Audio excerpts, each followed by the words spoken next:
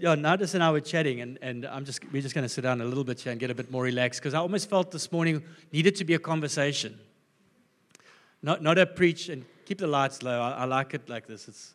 It's more intimate kind of thing. But I really I just had such a sense again in how are we stewarding and how are we being faithful with the Holy Spirit in our hearts and in our lives. And so, what are we doing there? Are we just have we forgotten about what the Lord has done? And like I alluded to that scripture a little bit earlier. Maybe drop it a bit, otherwise they're going to not see your face. That scripture earlier in Hebrews where it says, if you seek the Lord, He will reward you. Those who earnestly seek the Lord will He reward. And so I had asked Nardus to share this morning, and in preparation. And so I want to sit up here with him, and it might become a bit of a discussion, but he's got the lion's share. I said to him, he's got the lion's share. We won't keep us that long on it, but let's just open our hearts this morning and hear what the Lord wants to say. So can I ask, let's close our eyes, maybe just open our hands and just say, Lord Jesus, would you come? Would you come? And we just want to receive from you this morning, just as we sit around the Word and we trust in you for an encounter this morning, Jesus, that you would break into our lives in a supernatural way, and where we've forgotten about those walls and those dark, danky, manky places, that Holy Spirit, you would come and you would deliver and you would set us free, and you would cause the light and the fresh air to stream and rush in and bring us into fullness. Would you come, Lord Jesus? Would you come? Let's just wait on the Lord a little bit.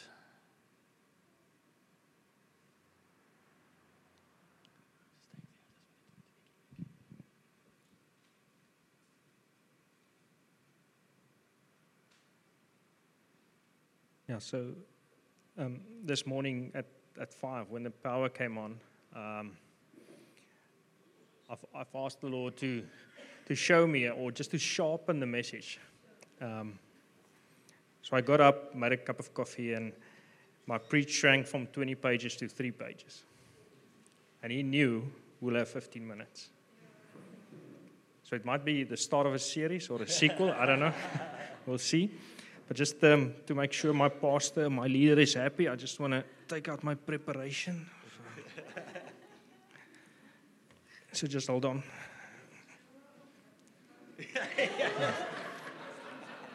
Will only be 15 minutes.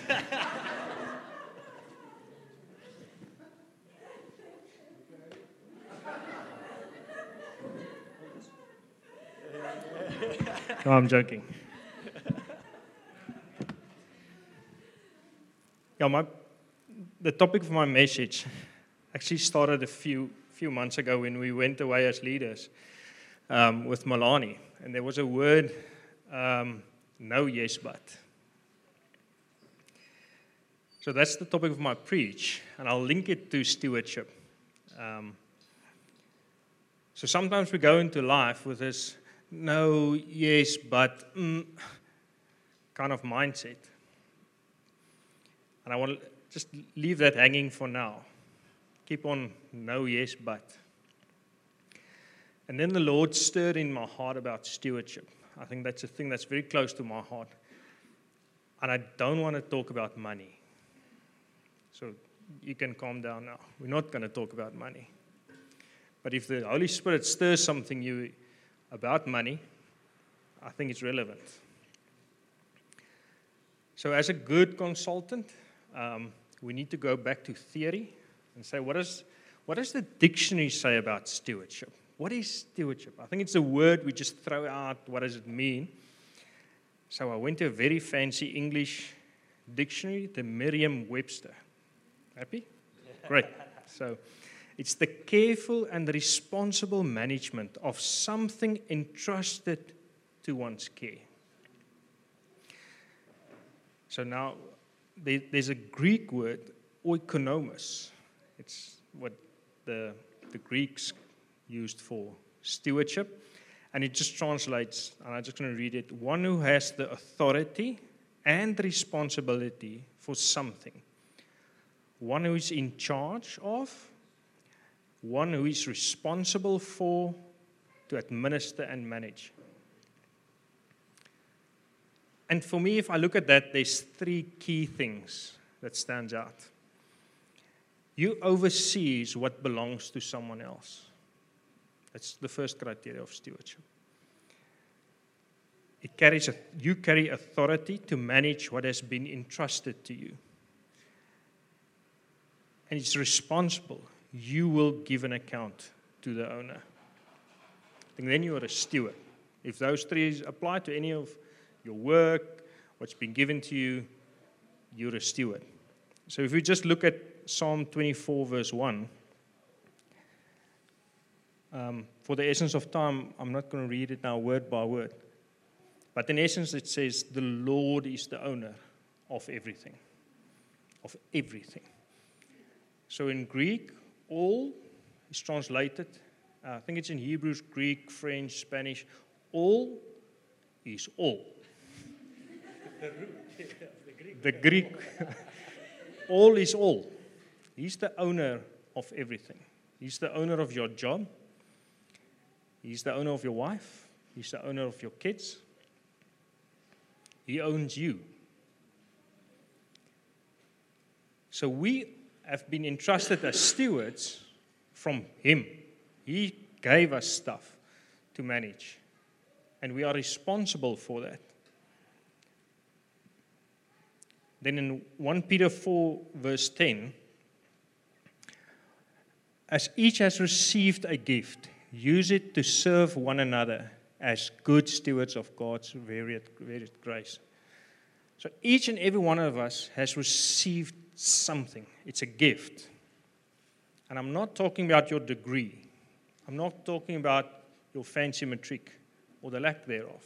It doesn't matter. You have received a gift that is supernatural, that God, as the owner of the universe, has imparted, has entrusted to you. Then 1 Corinthians 9, verse 16 and 17. For I preach the gospel, this is Paul writing, if I preach the gospel, I have nothing to boast of, for necessity is laid upon me. Yes, woe is me is me if I do not preach the gospel. For if I do this willingly, I have a reward. But if against my will, I have been entrusted with a stewardship. So just quickly unpacking, woe. Again, looking at the root, I'm not even going to try and pronounce it. It's disaster or horror. That's what Paul meant. So, in essence, if we do not steward what God has given us, it's a disaster. It's a horror in the eyes of the Lord, of the owner that gave it to you. So Paul knew God entrusted something great of value to him, that is preaching the gospel. Paul knew his gift wasn't given for him, his benefit, but to others through him. So I just want to dwell on this quickly. Your gift that you have, either in business or in music, in ministry, that has been given to you, not for your benefit, but for others through you. I think it's an important aspect to realize that the glue of stewardship, or the catalyst, is a mindset of serving. It's when we think about the talents we have and what God has entrusted. If we have a mindset, it's not for me, it's through me blessing you, then we are good stewards in the eyes of the Lord.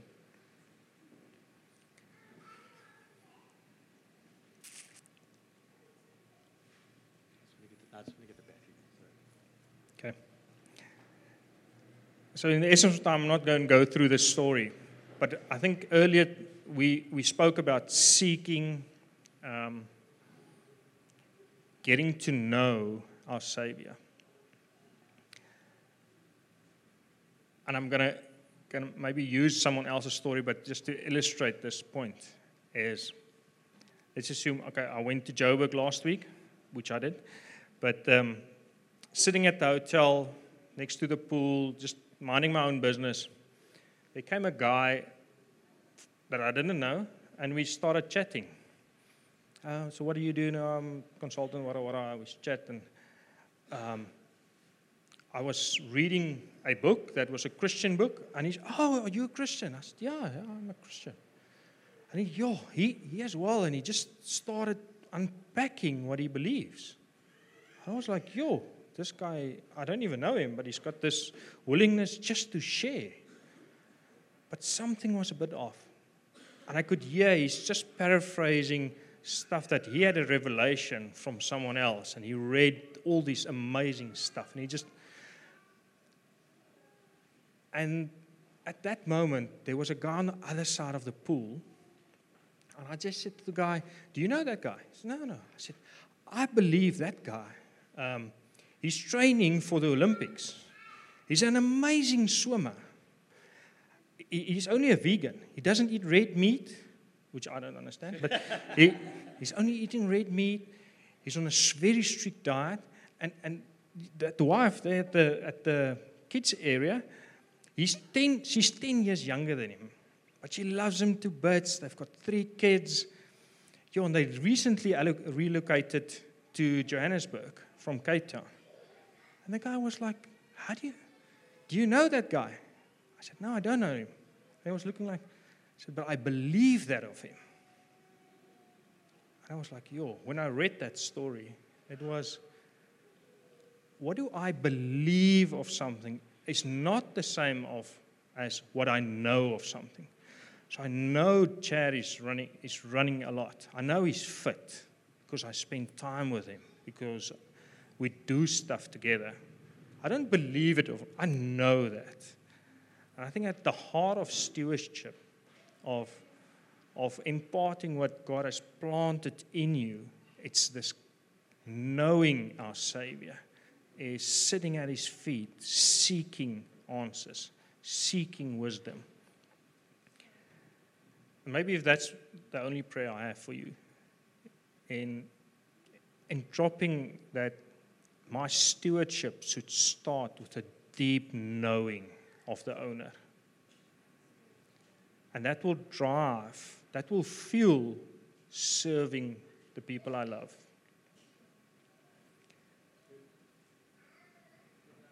And then sometimes, getting back to my tie and jacket and why Chad is dressed like he's normally dressed. In one of the chats we had this week, and especially on stewardship, sometimes we have the mindset of we are stewarding very well on a Sunday.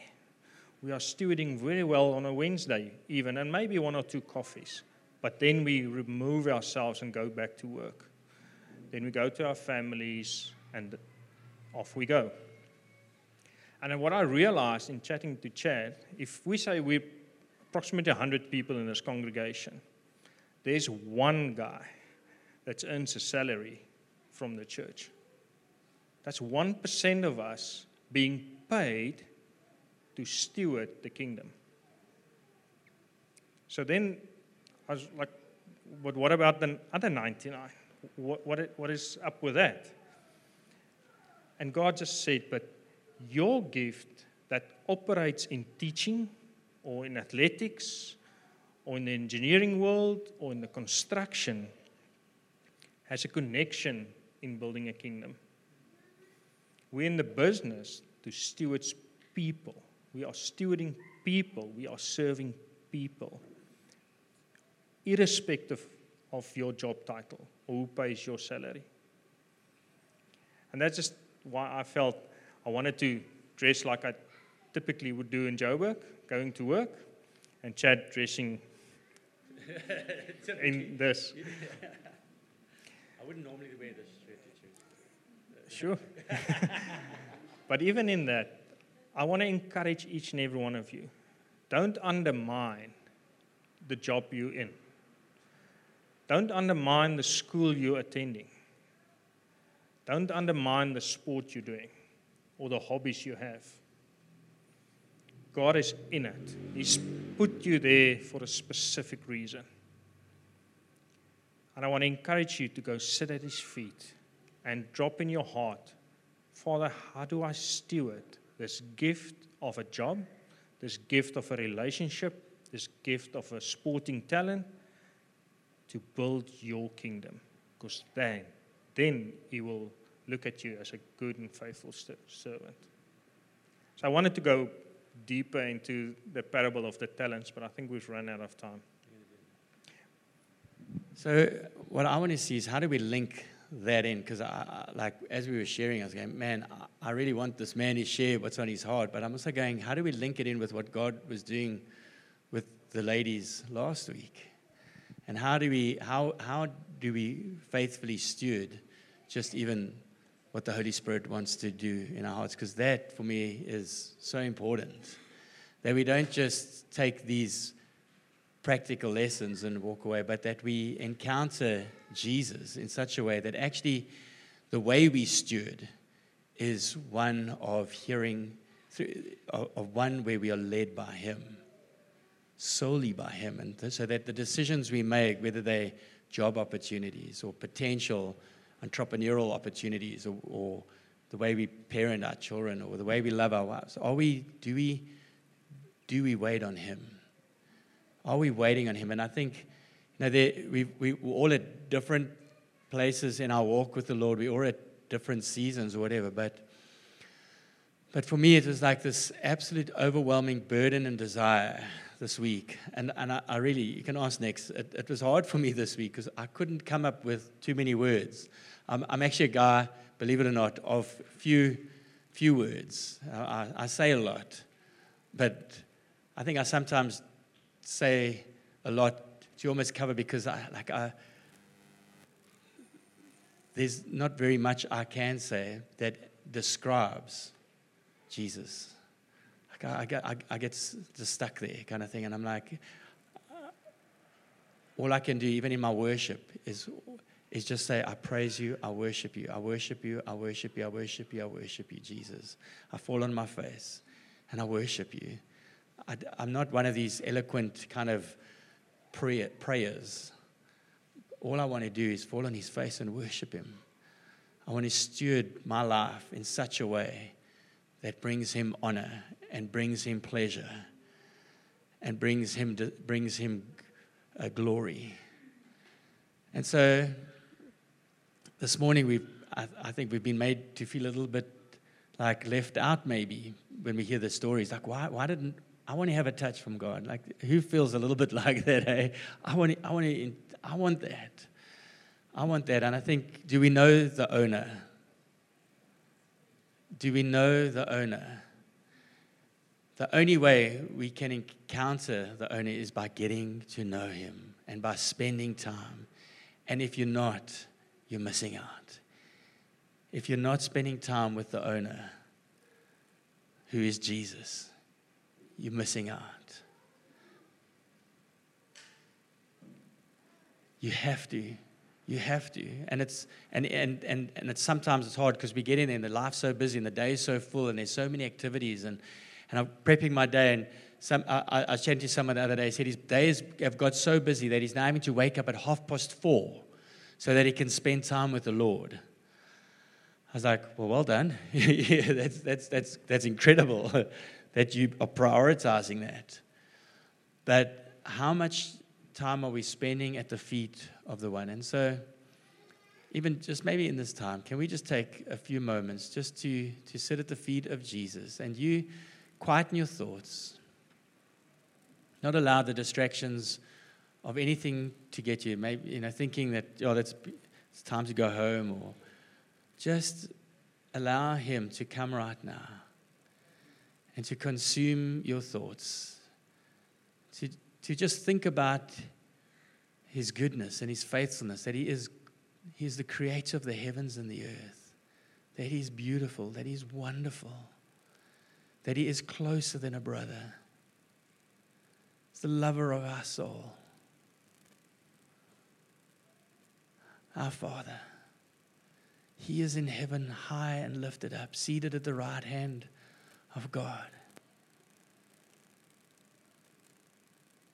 His name is holy. His name is powerful. He carries the creative instruction in his voice. He is all-powerful. He is almighty. His kingdom is established, and it will rule and reign forever. Here on this earth, as it is in heaven.